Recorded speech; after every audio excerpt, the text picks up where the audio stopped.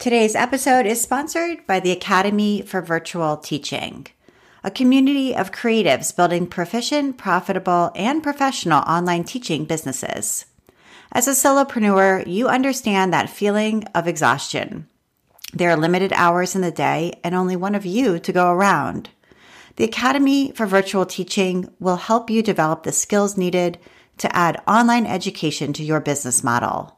It's a free, private membership community of supportive colleagues sharing the love of making things with students around the world. They've got an entire library full of equipment reviews and technical skill-building workshops. And they invite you to join the Academy for Virtual Teaching at a4vt.com. That's A, the number 4, vt.com. They can't wait to see you there. Thank you so much, the Academy for Virtual Teaching. And now, here's the show.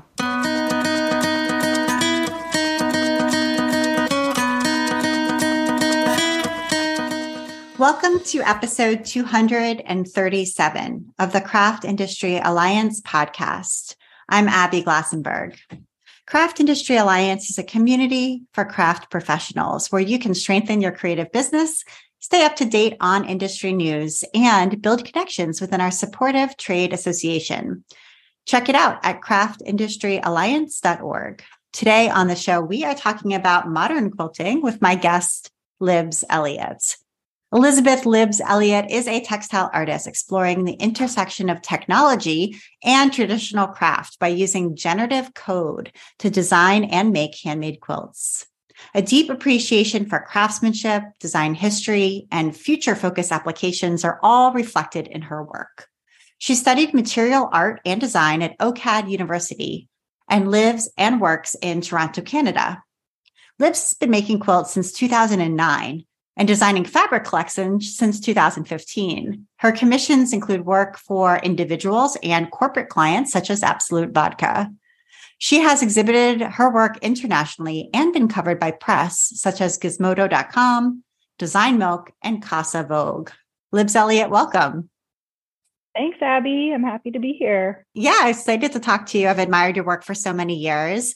And I actually thought maybe we could start in an unusual place, which is around generative AI. You know, I feel like this is the big topic in the news right now. And it's so funny because you've been doing this forever. And now it's like putting a prompt into ChatGPT or into one of these AI art generators and getting something back and then maybe using that in some other creative application is what everybody's talking about today. So I thought maybe you might have some thoughts about it, since maybe you can start by telling us that process that you use and kind of discovered to generate patterns for your quilts. And then, reflect. I'm sure you've been following this news a little bit. So just reflecting on why that's an interesting process for you.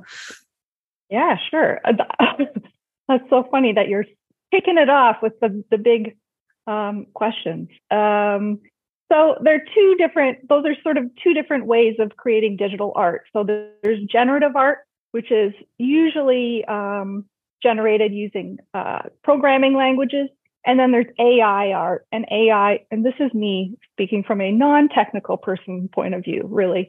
But AI art is that prompt-based, using existing platforms and tools to generate art using prompt, right? So those are sort of two different things. So I have more knowledge and understanding of generative art because I use a programming language called Processing. And Processing is an open source Java-based language that I started using back in 2012.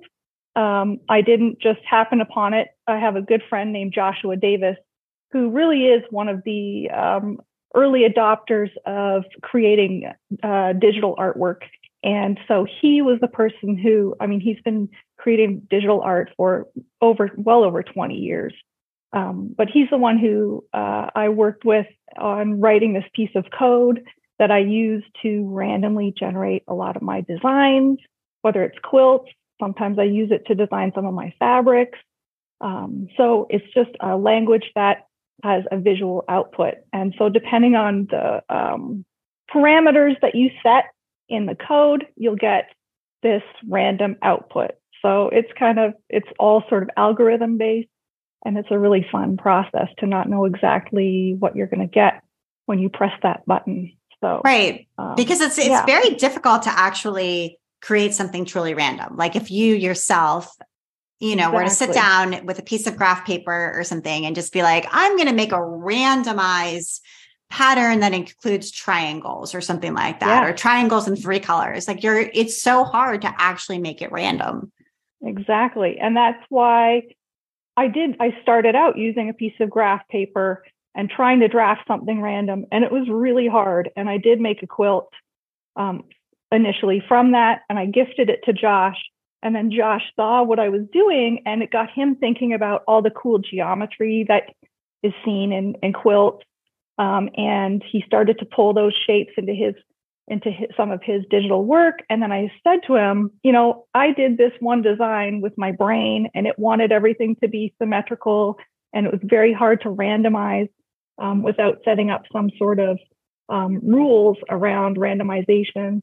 And is there a way that you could help me do this a lot more quickly? So he wrote this framework for me, this little piece of code that I can use to randomize my designs. So what's cool now is that, like you said, and it's all over the news, this AI generated art and generative art. And so you've seen this huge, in the last 3 years, influx of artists and designers using these technologies to create digital artwork, to sell them as NFTs, which is a whole other thing. But I've purchased a few NFTs myself. So I've got some really cool artwork that I own now that's all digital.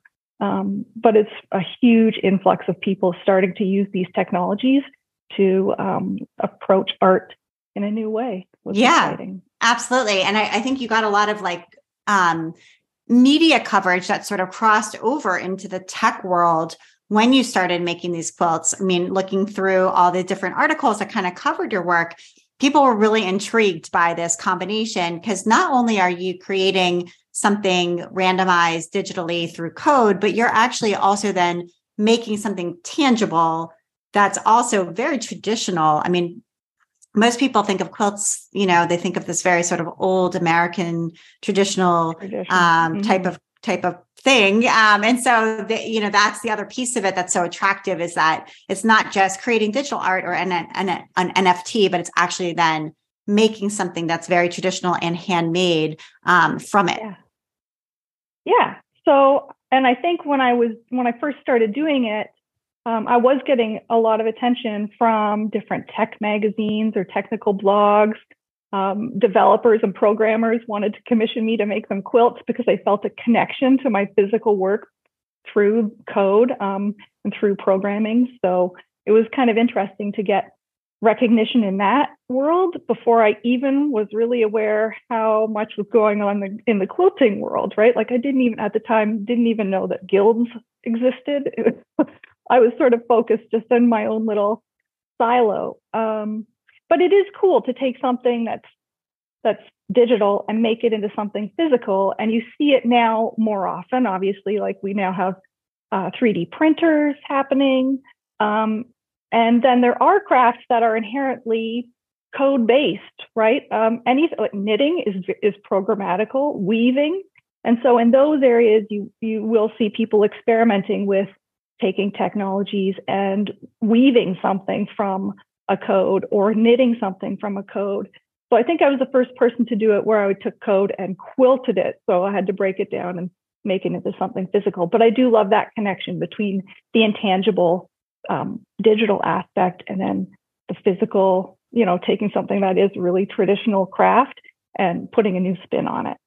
Can you say a little bit about the parameters when you're putting the parameters into the code? Like, what are they? Are they like I said, like triangles in 3 colors, and create something for me that's, this size, or I don't really know anything about it. So tell me a little bit about when you actually sit down to put it into this snippet of code, what are you putting in there? Or what do you need to have prepared to get ready for that process?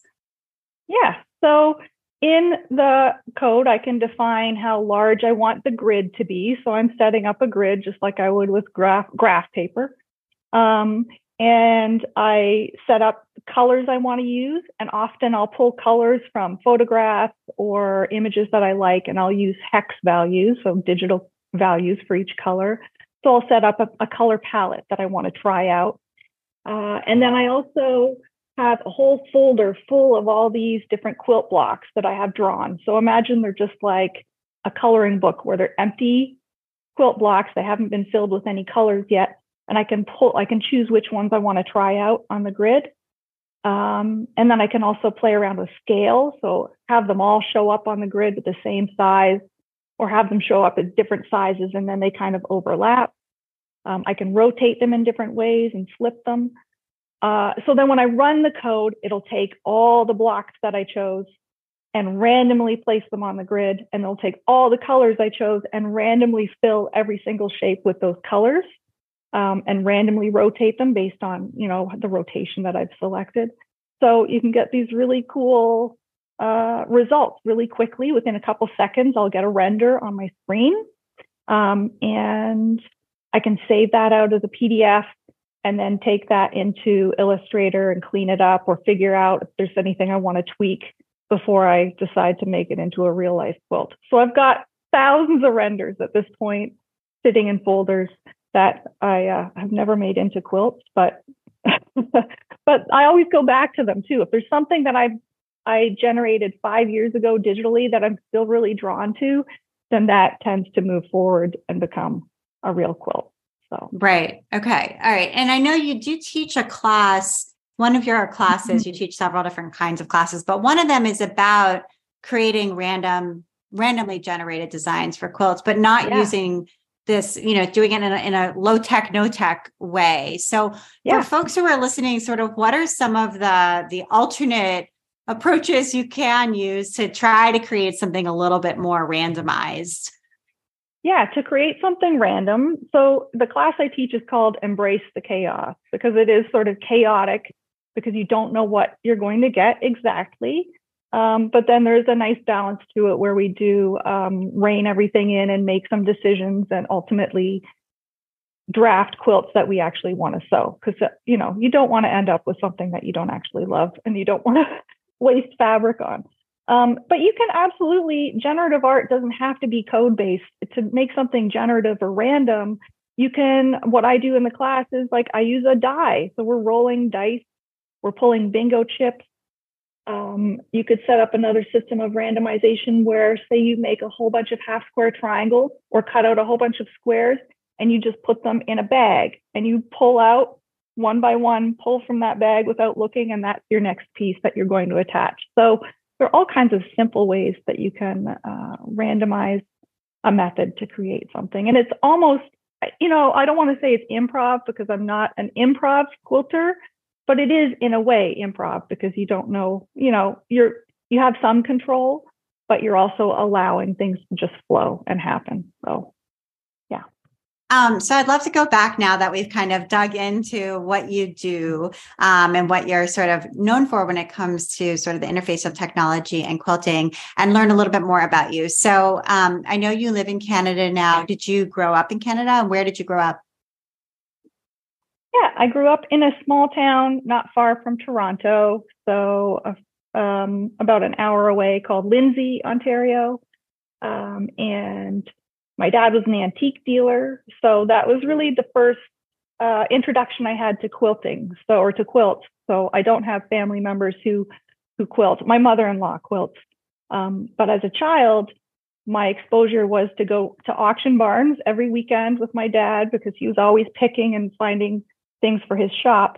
And he had a few quilt collectors that he would buy quilts for. So going into these auction barns every Friday night, they would be lined with quilts hanging on the sides of the barns up for auction from homes out in the country. And a lot of them didn't have names or unfortunately no names or no years stitched onto them, which is always sad. But, I saw so many beautiful crazy quilts and red and white quilts and just really wonderful pieces. So I was always drawn to them as a child because they are so big and graphic and just exciting as a kid. So And did That you was learn to nice. sew as a child, or did you learn sewing later?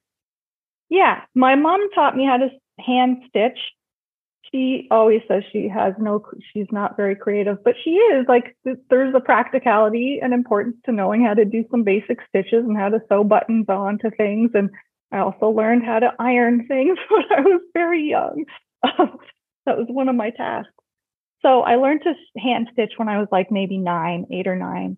And then in high school, I took the sewing class. So it wasn't the full home ec. I didn't learn the cooking part. It was just sewing for a whole semester. And it was great. I loved it. It was garment sewing. And it was my first time really using a machine and learning all the basics. So Yeah, yeah. sewing definitely needs to be part of school curriculum because it's hugely important for introducing kids to what's possible. And I feel like you walk in there in high school or even in middle school and you sort of see the potential in sewing and you never know where that's going to go. Plus, as you said, it's a practical skill. So I hope that sewing in school sticks around. Me too. It would be it's a skill. It's hands-on, and also there's math involved, which which was always a challenge for me. But I don't know. I really hope they bring back more of the hands-on skills and trades into schools. For sure. Absolutely. Okay. So, and were you generally, you took that class, were you generally like artistic and thought you might want to become an artist, or what did you think about your future plans when you were that young? Yeah, I always wanted to be an artist or in some sort of creative job. I was always drawing. I drew a lot. I loved to paint. I was just a creative kid. So I always knew that would be sort of where I would take things. I didn't learn how to play instruments through school, but I was in a couple bands in high school. And my sister and I put on punk rock shows in our hometown. So we had a boys and girls club, and which was a downtown like drop-in center. But they would allow us to use their space and put on shows once in a while. So we would have all these bands coming from other towns, and we would make flyers by hand. And then eventually we put out a little zine together, and that was all hand drawn and everything. So everything was very much do it yourself, that whole DIY aesthetic of how are we going to make this happen, or like screen printing t-shirts and making album covers and things. So I've always sort of been into that, making things by hand. Yeah, I feel like the punk scene was really also a lot about handmade and and I also try to tell my kids like zines were the internet before the internet. Like zines were blogs before there were blogs. And it was funny to like, even being here in Canada, you would have friends down in the States because you would all connect. You didn't have the internet, so you connect by writing letters to each other, or sending. You literally put a $1 bill into an envelope and send it to somebody, and they would send you a zine. And right. It was, I don't know, it was a fun way to connect with people, but it was all, done through the mail. So yeah, totally. Yeah. Okay. So you went to school, and you did study art, in school. You have a couple of different degrees. Is that right? Well, listen, Abby, I went to a few different places. I'm one of those people who likes to try things, and I didn't really have a lot of direction. So I started at University of Ottawa, and I spent 2 years at University of Ottawa studying photography. And then I realized Ottawa is just too darn cold for me. So in the winter, so I came down to Toronto, and I went to OCAD for 2 years, and I studied photography and weaving and natural dyeing. So I got into the textiles program. So I spent 2 years doing that. And then at the time, OCAD didn't give out degrees. They were a college and they didn't have degrees, and I wanted a university degree. I don't know why, but it seemed important. So I finished off at Trent University in Peterborough, Ontario, and I took cultural studies, and I got a degree, a BA in cultural studies. I want to take a minute now to talk with our sponsor, Lyric Kennard from the Academy for Virtual Teaching. My name is Lyric Montgomery Kennard, and I'm here with the Academy for Virtual Teaching. And can you tell us a little bit about what the Academy for Virtual Teaching is all about? We are a community of creatives, people who make things. We have mostly a lot of quilters, but we also have a lot of crafters, knitters, sewers, cricket cutters, all those kind of things. And we all teach online in some way, or we are interested in the technology used to teach things to people through a screen. Great. And so, I mean, I know for myself, like it can be overwhelming to learn all the parts that are required to do this and do it well at a quality level that I would be comfortable with. So is that part of what you break down for people to make it easier to get started? Right. The fear of the tech, right? We're all there at some point, and it's always changing. We are there to provide ongoing professional development opportunities. So that is exactly it. Education on all the tech involved in building a virtual teaching business, whether that's live via Zoom or on-demand classes or just YouTube tutorials. Okay, that's great. So, and also you're covering things like pricing, because that's always really tricky.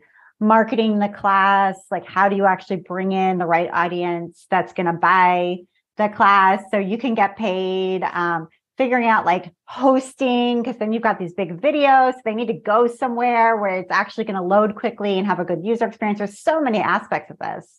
All the things, right? We have two different parts of the membership. We have a general community, which is where we ask each other questions, where we just have ongoing conversations. We have ongoing business topic conversations every month. So all the parts of the business, from marketing to advertising. We did a seminar just recently on how to get a really good headshot. But we also have a masterclass that takes somebody step by step from the very beginning of what is an on-demand class or a live Zoom class, what platforms are there, what equipment do you need, which, by the way, it's always much less than you think it is, and how to use it, and how to build your whole business. So there's a little bit of everything. Even really advanced online teachers have been able to gather a lot of really good information. That's great. So Lyric, tell us where we can go to learn more. Our website is A4VT.com, A4VT.com, the Academy for Virtual Teaching. Okay. Well, I'm sort of all over the place, but yeah. I got my hands dirty in a couple different areas. So. And then did you start working, did you work in like marketing or advertising or something like that, kind of had a real job before doing this job, which is also a real job, but different. But it's a different, it's a 9 to 5, but usually a 9 to 9 kind of job. When I took photography, again, this is me being like, wow, that was a long time ago. It was before digital photography was really a thing. Digital photography was just coming out, and all those the whole Adobe suite, like Photoshop and Illustrator and InDesign, those things were just starting to happen. And I was very scared of technology. I thought, I don't understand this, but I want to be at least around creatives. So I knew that if I got into advertising, I wouldn't necessarily, rather than learning those programs and getting into the creative department, maybe I could just be a project manager and be around those creative people. So I was a project manager at various advertising agencies for about 15 years. So I worked at McLaren McCann. McLaren is one of the big companies that when you watch Mad Men, I think they're mentioned because they're such an old company. I worked at McLaren and the marketing store and a few other smaller shops in Toronto. Okay. That's interesting that you kind of chose that path in order to avoid technology. Like, I mean, I get it, right? It was scary. And for those people who were really interested in photography or graphic design, and that sort of transformation happened, that digital transformation happened, it was really a huge sea change and was scary for a lot of people for a lot of different reasons. But it sounds like you kind of chose this particular path in order to not have to learn Illustrator and in order to not have to, figure out the technology aspect of digital photography or whatever. And then here we are, we opened with you talking about how you use technology as a vital part of your practice. So anyway, I just thought that was kind of an interesting thing to notice. Yeah, there's that point where there's that apprehension when I was younger of like, I don't want to do this. That seems, I don't know, out of my realm. And then, yeah, it is funny that I'm almost 50 and now I'm like, okay, what else can I learn? Like, I think as you get older, you get more open to learning more things. At least I have. So I've become more flexible in in taking on those things that used to scare me. I think like, that's okay, encouraging. Yeah, because sometimes you think, oh, only that technology is only for the young. I'm too old to learn. I mean, I hear that from people all the time, but I think you're right. Like, I'm around the same age as you, and I feel like the older that I get, the less afraid I am to just try things.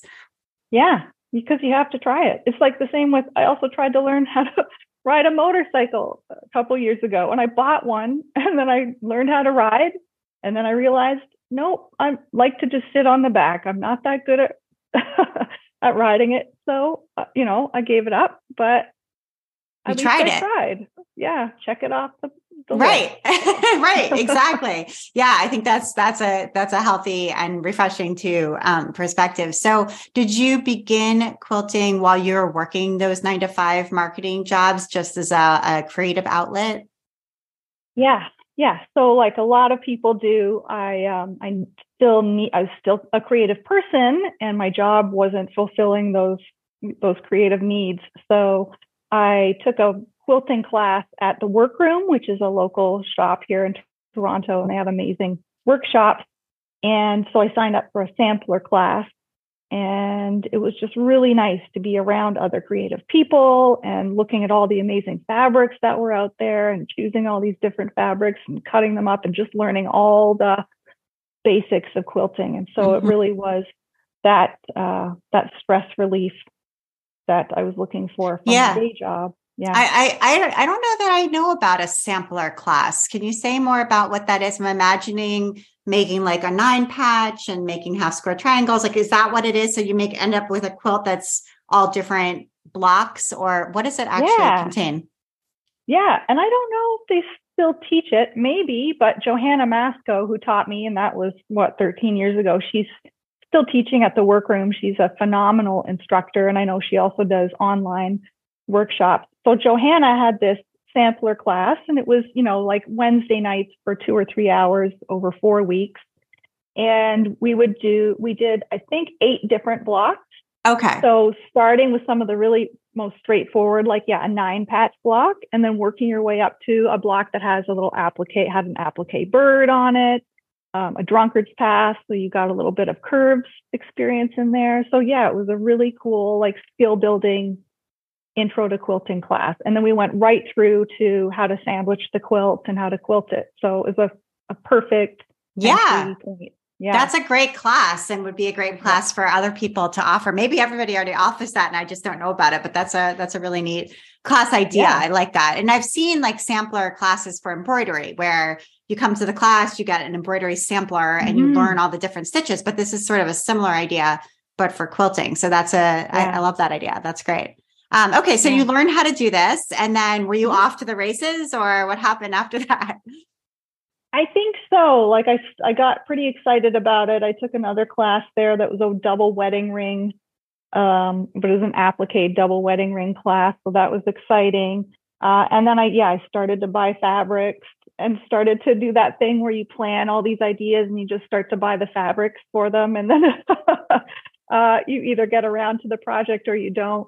But yeah, I was pretty much hooked after that first class on, this is the thing I want to do, at least, as my hobby. And so I spent a few years making a few different patterns, but then pretty quickly decided that it wasn't fulfilling enough for me to follow other people's patterns.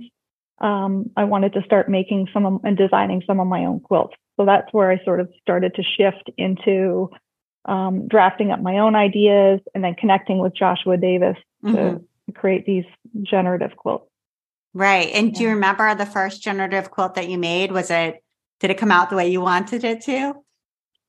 I still have it. It's one that I've kept. I sold a lot of other ones, but I still have this one. It did come out the way I wanted it to. The piecing isn't perfect, so there's some triangles and pieces that aren't lined up perfectly. The quilting on it, I did on my domestic machine at the time, which was just a little one. And I remember having to kind of jam the whole quilt through it. The stitching isn't perfect on it, but I look at it and I think, wow, like that's really cool. That's the first quilt that was born out of, a generative piece of code. So, yeah. That's super cool. And so this was your hobby. How did you transition to making this into your job? Because I think that's something that a lot of people would love to do. It seems very daunting though, when you're working full time to figure out how to actually make this into something that's going to generate income and support me in the same way. Yeah. I can tell you it was a long, long time before I was making what I made at a day job. And it still always makes me nervous thinking like, how am I going to do this year? And what am I going to do? But so the transition was sort of a nice soft transition because I had my second child and we get a year off a maternity leave in Canada. So I was on my maternity leave, my 1 year. And during that year, I was raising my two kids, but then also spending time quilting and figuring out ways to make some money. So I was doing quilt commissions, and it wasn't totally intentional, but I do think by the end of that year, I said to my husband, and luckily I have a partner who at the time too was, working full time. So we've got that income coming in. So I was able to say, I don't want to go back to the office. So I did mostly commission quilts, and I didn't go back to my office job, but I did continue to take some contracts.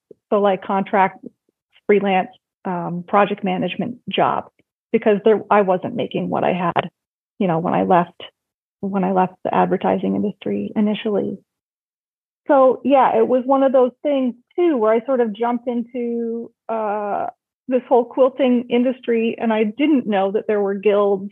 I knew people wrote patterns, but it didn't dawn on me until somebody said to me, "You should write a pattern." And I was like, "Is that what people do?" I didn't realize that people sold their patterns. So I wrote the Rebel Quilt and published that. And that one started to, people started to purchase it and make it. And that was really cool to see.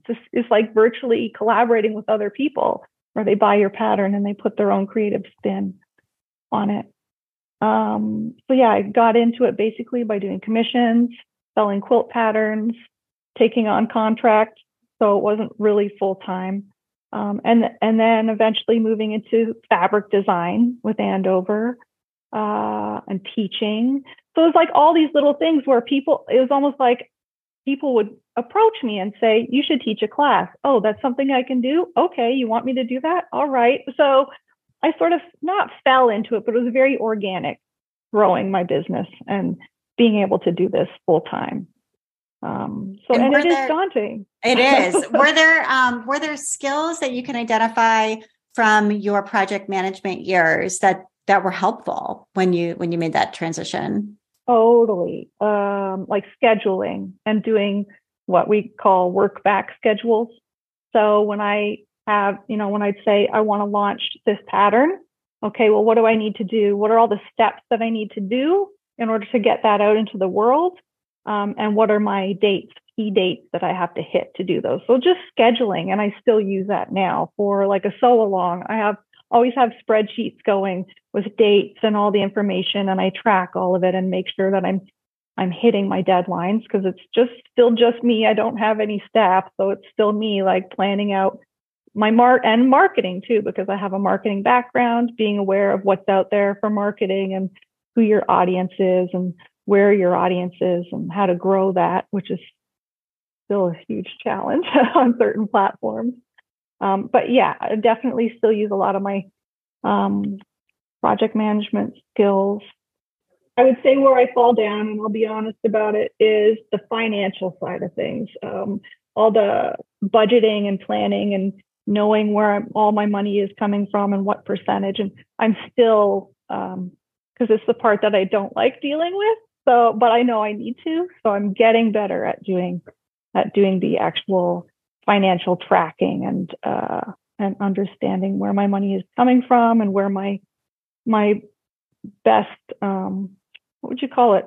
Like income streams. Mm-hmm. What streams are worth it and which ones are like, actually, this isn't really serving me, so maybe I need to quit doing that. Right. It's really the analysis of the numbers that's important there. Mm-hmm. Yeah. And I'm still learning to analyze.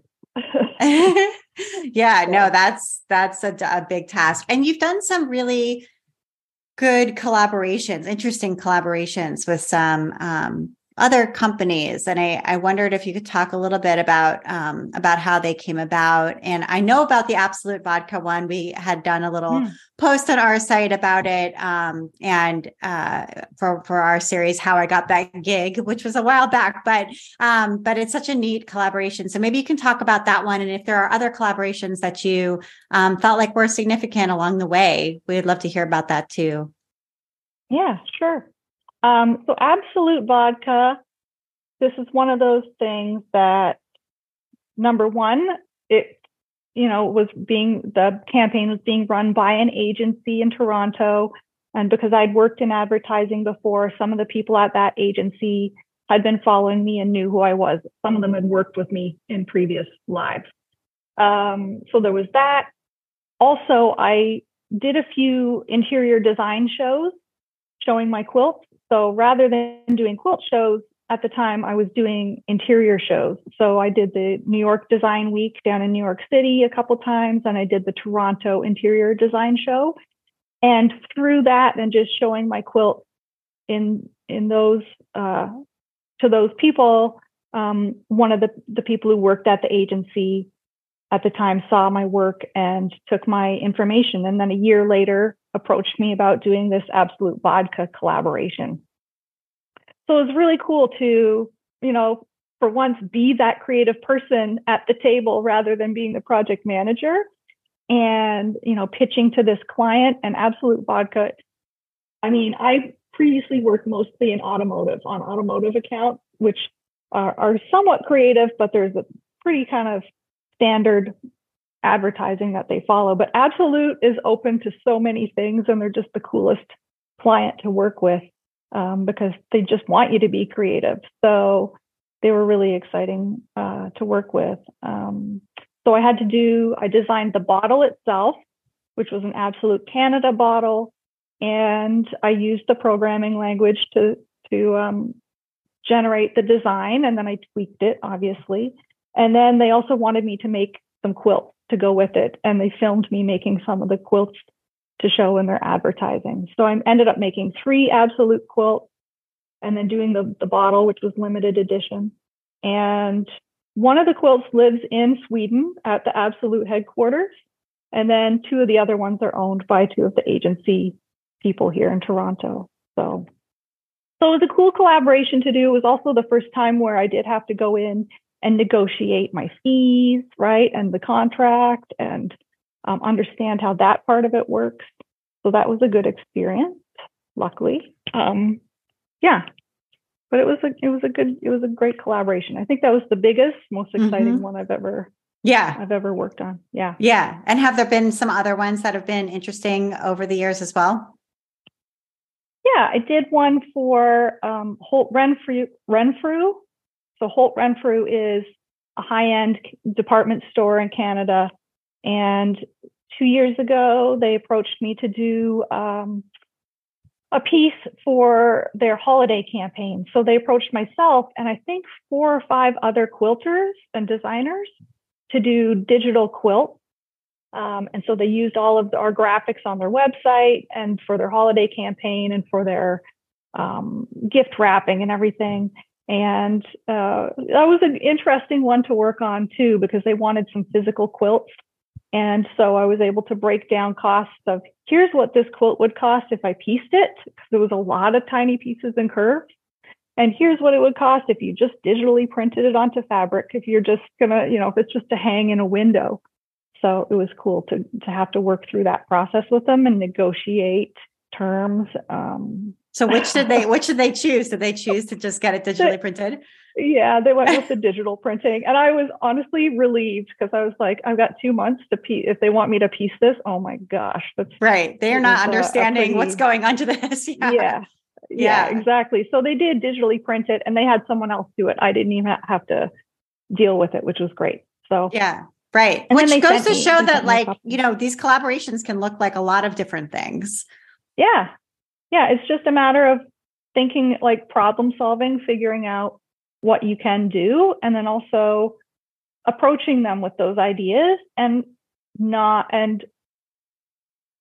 also asking for what you are worth and asking for what that time is worth.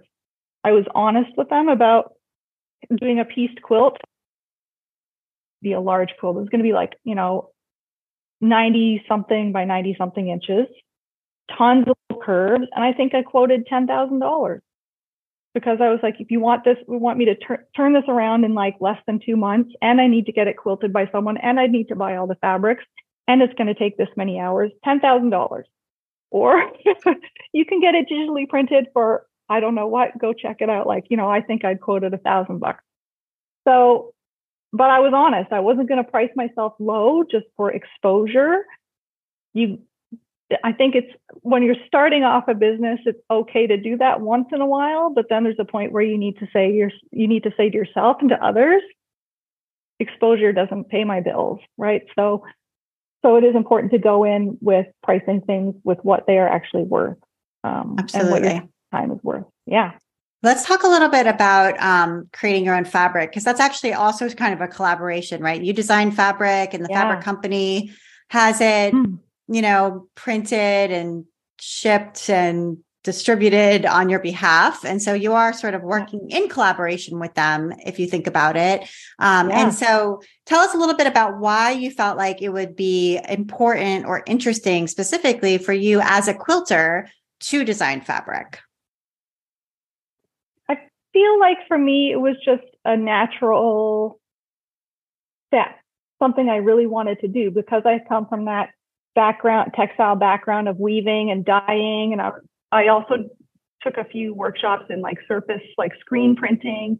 I've always really loved patterns and like fabric. Well, we all love fabric. But I thought like I would love to have a collection. So, and I'd love to design fabrics for others. Part of the excitement is, getting a collection out into the world, seeing how people react to it, and then seeing how they make it their own, which is, to me, it is like this virtual collaboration, not just with the manufacturer, but with all the people who buy it. I love seeing it mixed with other designers' fabrics and how people are going to use it. So it felt like a natural step for me. So I was actually at my first ever QuiltCon, and I think that was in 2014. It was down in Austin. And I was with my friend Jacqueline Sava, who owns Soak Wash. I was hanging out in her booth, and she said, "So Libs, what do you think you want to do next?" And I said to her, "Well, I think I'd love to do a fabric collection if that's a possibility."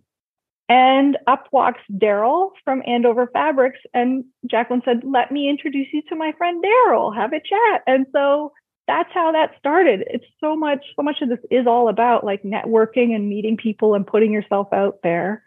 So I met with Daryl at Andover, and then I flew down to New York in 2015 to meet with them. And I took all these designs I'd done in processing and I printed them out on big sheets.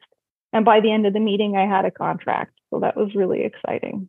Yeah, absolutely. And I think it also speaks really to the value of showing up in person when you can, whether it's at a consumer show like QuiltCon or at a trade show like Quilt Market, where you're there and you have these connections that people can make on your behalf. Sometimes they're almost random or just by happenstance, like, somebody walks into the booth and let me introduce you. And it really makes a huge difference to show up. Yeah, it does. It really does. And I'll tell you, the few times that I did like those design shows, I'm terrified. I'm an introvert. I get so nervous having to talk to people about my work or introduce myself. But the more you do it, the easier it becomes. And it is so important. And once you realize when you're in spaces like QuiltCon or Quilt Market, for the most part, people are happy to share their knowledge. So it's like, I understand that trepidation in like asking someone for information about, hey, where do you get your patterns printed? Or, hey, how did you get into fabric design?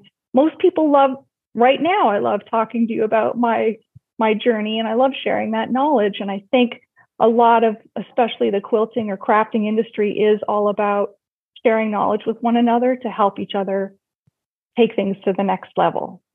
So it is really important to show up. And I understand that nervous feeling we all have, but I go for it. That's my advice, is just go for it. Just ask. The worst thing that can happen is that you ask someone for some information or for a connection and they say no. Right. Or they say, sorry, I can't do that for you. And I've not had that happen yet. So I would hope that nobody does that. But if it happens, oh, well, okay, move on to the next person. So. Right. Yeah, absolutely. Yeah. And you were with Andover, then switched to a different fabric company briefly, and they're back now with Andover. And I wondered if you could talk just briefly about why that might happen for designers, where they switch to a different fabric company, because there's, probably 36 or so companies in the quilting world that, produce quilting cotton and, have freelance designers that they work with. And it's fairly common, actually, for designers to move from company to company over time. So I just wondered if you could shed some light on sort of how that happens or why that might happen. Yeah, I guess it is common. And that's why I felt like, oh, maybe I'll just take a chance and try something different. Because there are so many, there are some of these big manufacturers. They all have different ways of functioning and running. They all have different types of contracts and agreements. They have different places that they get their fabrics manufactured. And different team setups, different ways of marketing. So I think, I just got curious. I had been with Andover for quite a while, and I got curious. And during the pandemic, I'm based in Canada, and I felt like, oh, I'm never going to be able to leave home again. And there's this Canadian company that I decided to switch to. My contract with Andover was just sort of rolling over, and I gave them enough notice that it left me in good standing with them. And I switched to Figo Fabrics, who are owned by Northcott. And, I really loved the way that they do their marketing, and they have a really wonderful team. But then eventually, I was with them for 2 years and decided that it just wasn't a fit, that I really missed Andover. And Andover was like, for me, it was very much like it's a family-run business, and I felt like part of the family, and it did feel really awkward to have left them and gone somewhere else. But I was like, no, this is a business decision. Keep the business hat on, not the emotional hat. So I did that, and then I realized, no, you know what? My contract was ending with Figo. It was a 2-year contract, and it was coming to an end. And so I gave them notice, and I said, this was great learning experience, and I really enjoyed working with you, but I'm done here. And so then I went back to Andover, who just felt like a better fit for me. So, and I think that's what designers do. You're looking for a good fit just from a business perspective and workflow and team perspective, and and also your contract as well, obviously. But I feel, at least for me, I can't speak to other designers who switched to different manufacturers, but for me, it was all about fit. And I really I feel like I'm part of that Andover family, and it's very collaborative. I work quite a bit with, not just with the creative director, but also with the marketing team and the distributor team and like the warehouse people. Like, I'm in contact with everyone there. So I really enjoy being part of that team. So yeah, it would be interesting to get more insights. I think overall, that whole designer and manufacturer relationship is we don't talk about it a lot, or at least I don't know a lot about it. I don't even know, how the other designers at Andover feel, or, what their contracts are from a business perspective, or why they stay with Andover. And it would be interesting to get more insight from the other designers about, well, why did you choose this manufacturer? And what are your terms, or what do you look for when you're looking to partner with a company. We don't always share a lot of that. So it's good to talk about it and be honest, right? Yeah. And it allows other people to get some insight into like what goes on in that world, or how do those relationships work. Absolutely. And you've also added a new income stream. I don't know how new it is, but another income stream, which is Patreon, which allows you to have supporters who support you in a different kind of way. So talk a little bit about your Patreon and why you decided to choose that platform, and kind of what the insiders get, the patrons get from being part of that membership. Yeah. Patreon, I started about 6 or 7 years ago. I was like the first quilter to use that platform, I think. It was really new to me. Someone had told me about it. I had no idea what it was. So I checked it out and realized, there's this, it's pretty cool in that you can get people to sign up for memberships at different tiers or different levels. And depending on the level you're at, the amount you're paying, you get different rewards. So I have a few different tiers. Some people are in it and they get a mug every 3 months, or they get a sticker, or I also give out free patterns for people who join. I do block of the month for patrons. So we do a block. Oh my gosh, we've been doing a block of the month for, this will be 16 months. We're done. After this, it was the longest block of the month program. Was not a good decision. But we're almost done it, and I'm really proud of my patrons. But like for $3 a month, you could join that and get a free block and a video tutorial. I do virtual hangout sessions, so we're all really getting to know each other and connect with one another, which is really fun. Not in person, but face to face, which is it's the only time I get to talk to other quilters is on my Patreon Zooms. So it's a really interesting platform to use, and that's where I blog and and to capture people. And then what's nice is those people are my supporters. So whether they're paying $3 a month or the $25 level, that is my only guaranteed income every month is Patreon. So that's my one, it's a huge, even $3 is a lot of support for me. It helps pay a lot of my bills. It pays for my studio space. It pays for my kids' lunches. So it's been really good to have a Patreon. And I'm always trying to grow it or figure out new ways to make people stick around and get new people to join and to keep it interesting. Yeah, absolutely. I think recurring revenue is really, really nice, and it can become a really important part of the overall puzzle of making this work. Yeah. And I know that there are some new platforms out there. So there are some that I've been checking out that I feel that I may end up migrating to at some point, that are a little more community focused or allow more interactivity than Patreon. Patreon seems very much more one way, where you're pushing information out and there's no forum basically for people to really chat. Right. Right. So there are limitations to Patreon. So I have been looking into some of these new platforms.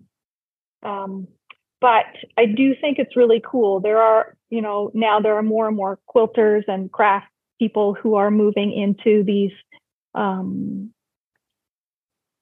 membership and subscription services. Yep. And it really is helpful, especially, and I understand, I've heard some people say, on Instagram, or some people say, like, I don't like the idea of having to pay a monthly membership to access your creativity. And I understand that, but also I don't have this is my day job. This is what I do. So it's not like this is supplemental income to me working somewhere else. This is what I do for a living. So I do appreciate when people sign up and pay that membership fee. So it is so there are those people who are like, I don't like having subscriptions. And I totally get that. It's just can be just another payment thing that you have to make every month. But it's also very cool that most of these platforms allow you to get a couple months free, drop in or drop out whenever you want to, and stop your subscription and resubscribe. It's pretty straightforward. And there are lots of people who do support it. And I'm just super thankful. I have patrons who've been around for the 6 or 7 years, from the start.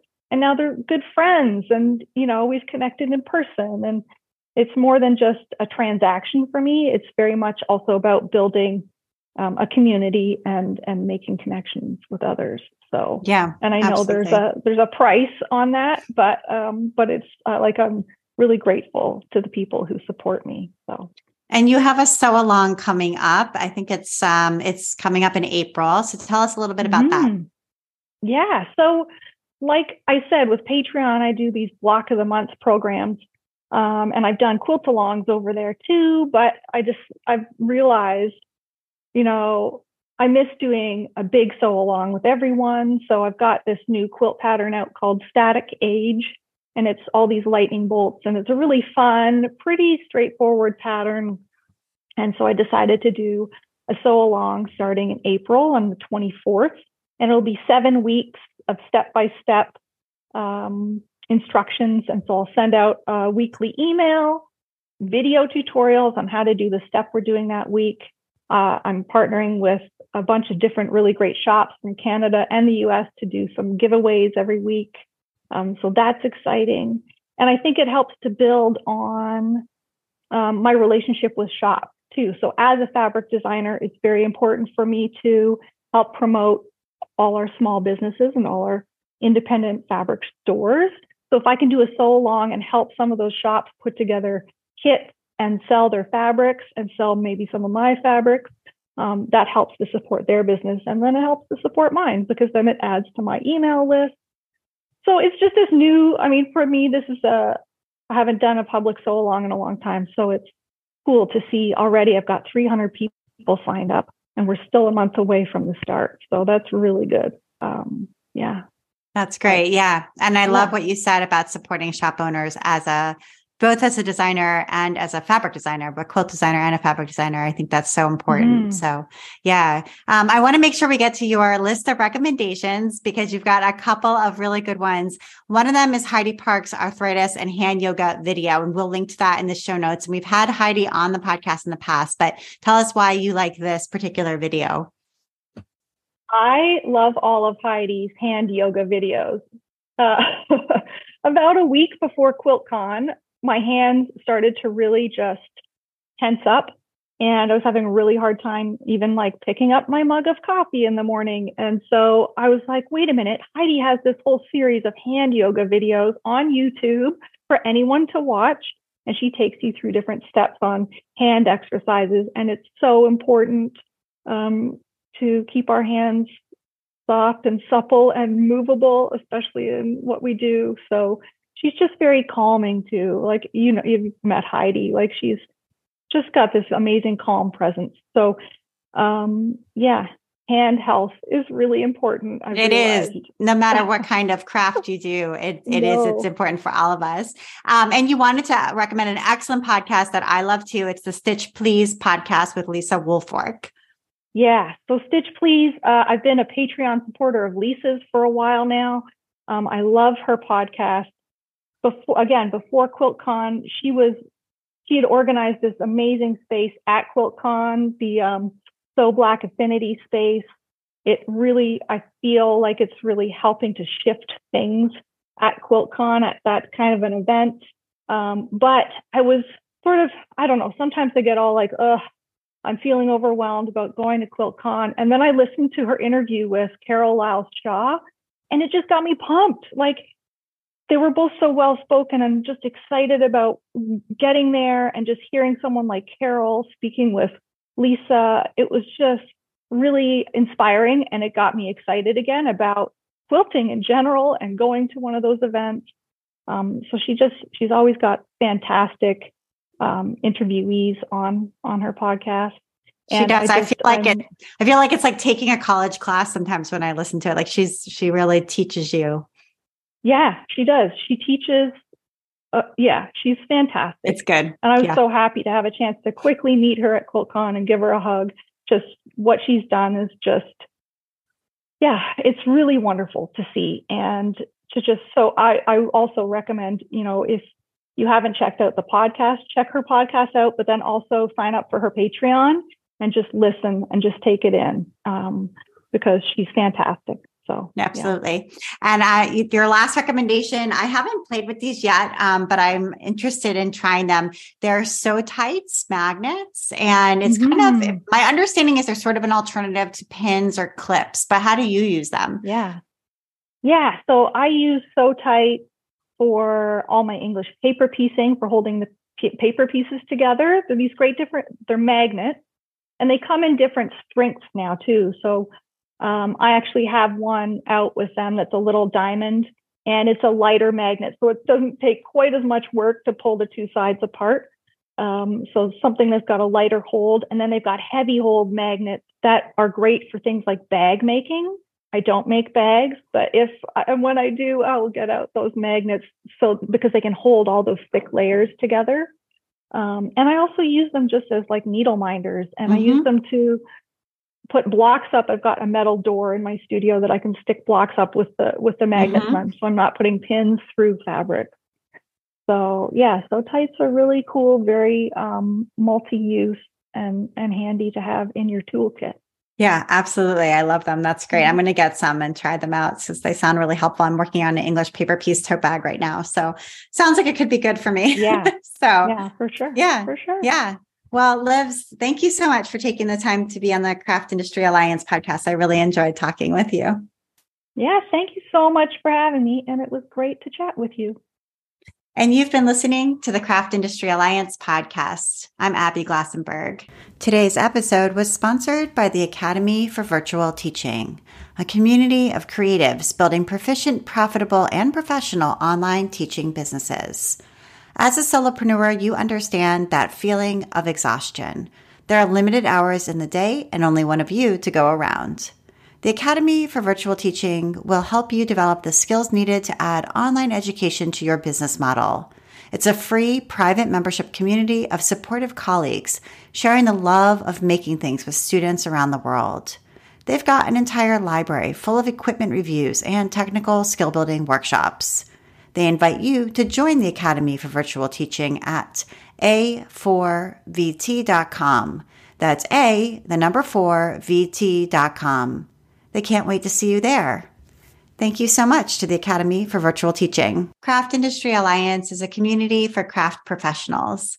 When you become a member of Craft Industry Alliance, you get in-depth coverage of craft industry news, the opportunity to connect with fellow professionals for advice and support, and access to an educational library filled with ideas, tools, and resources to help you as you build your business. Join us at craftindustryalliance.org.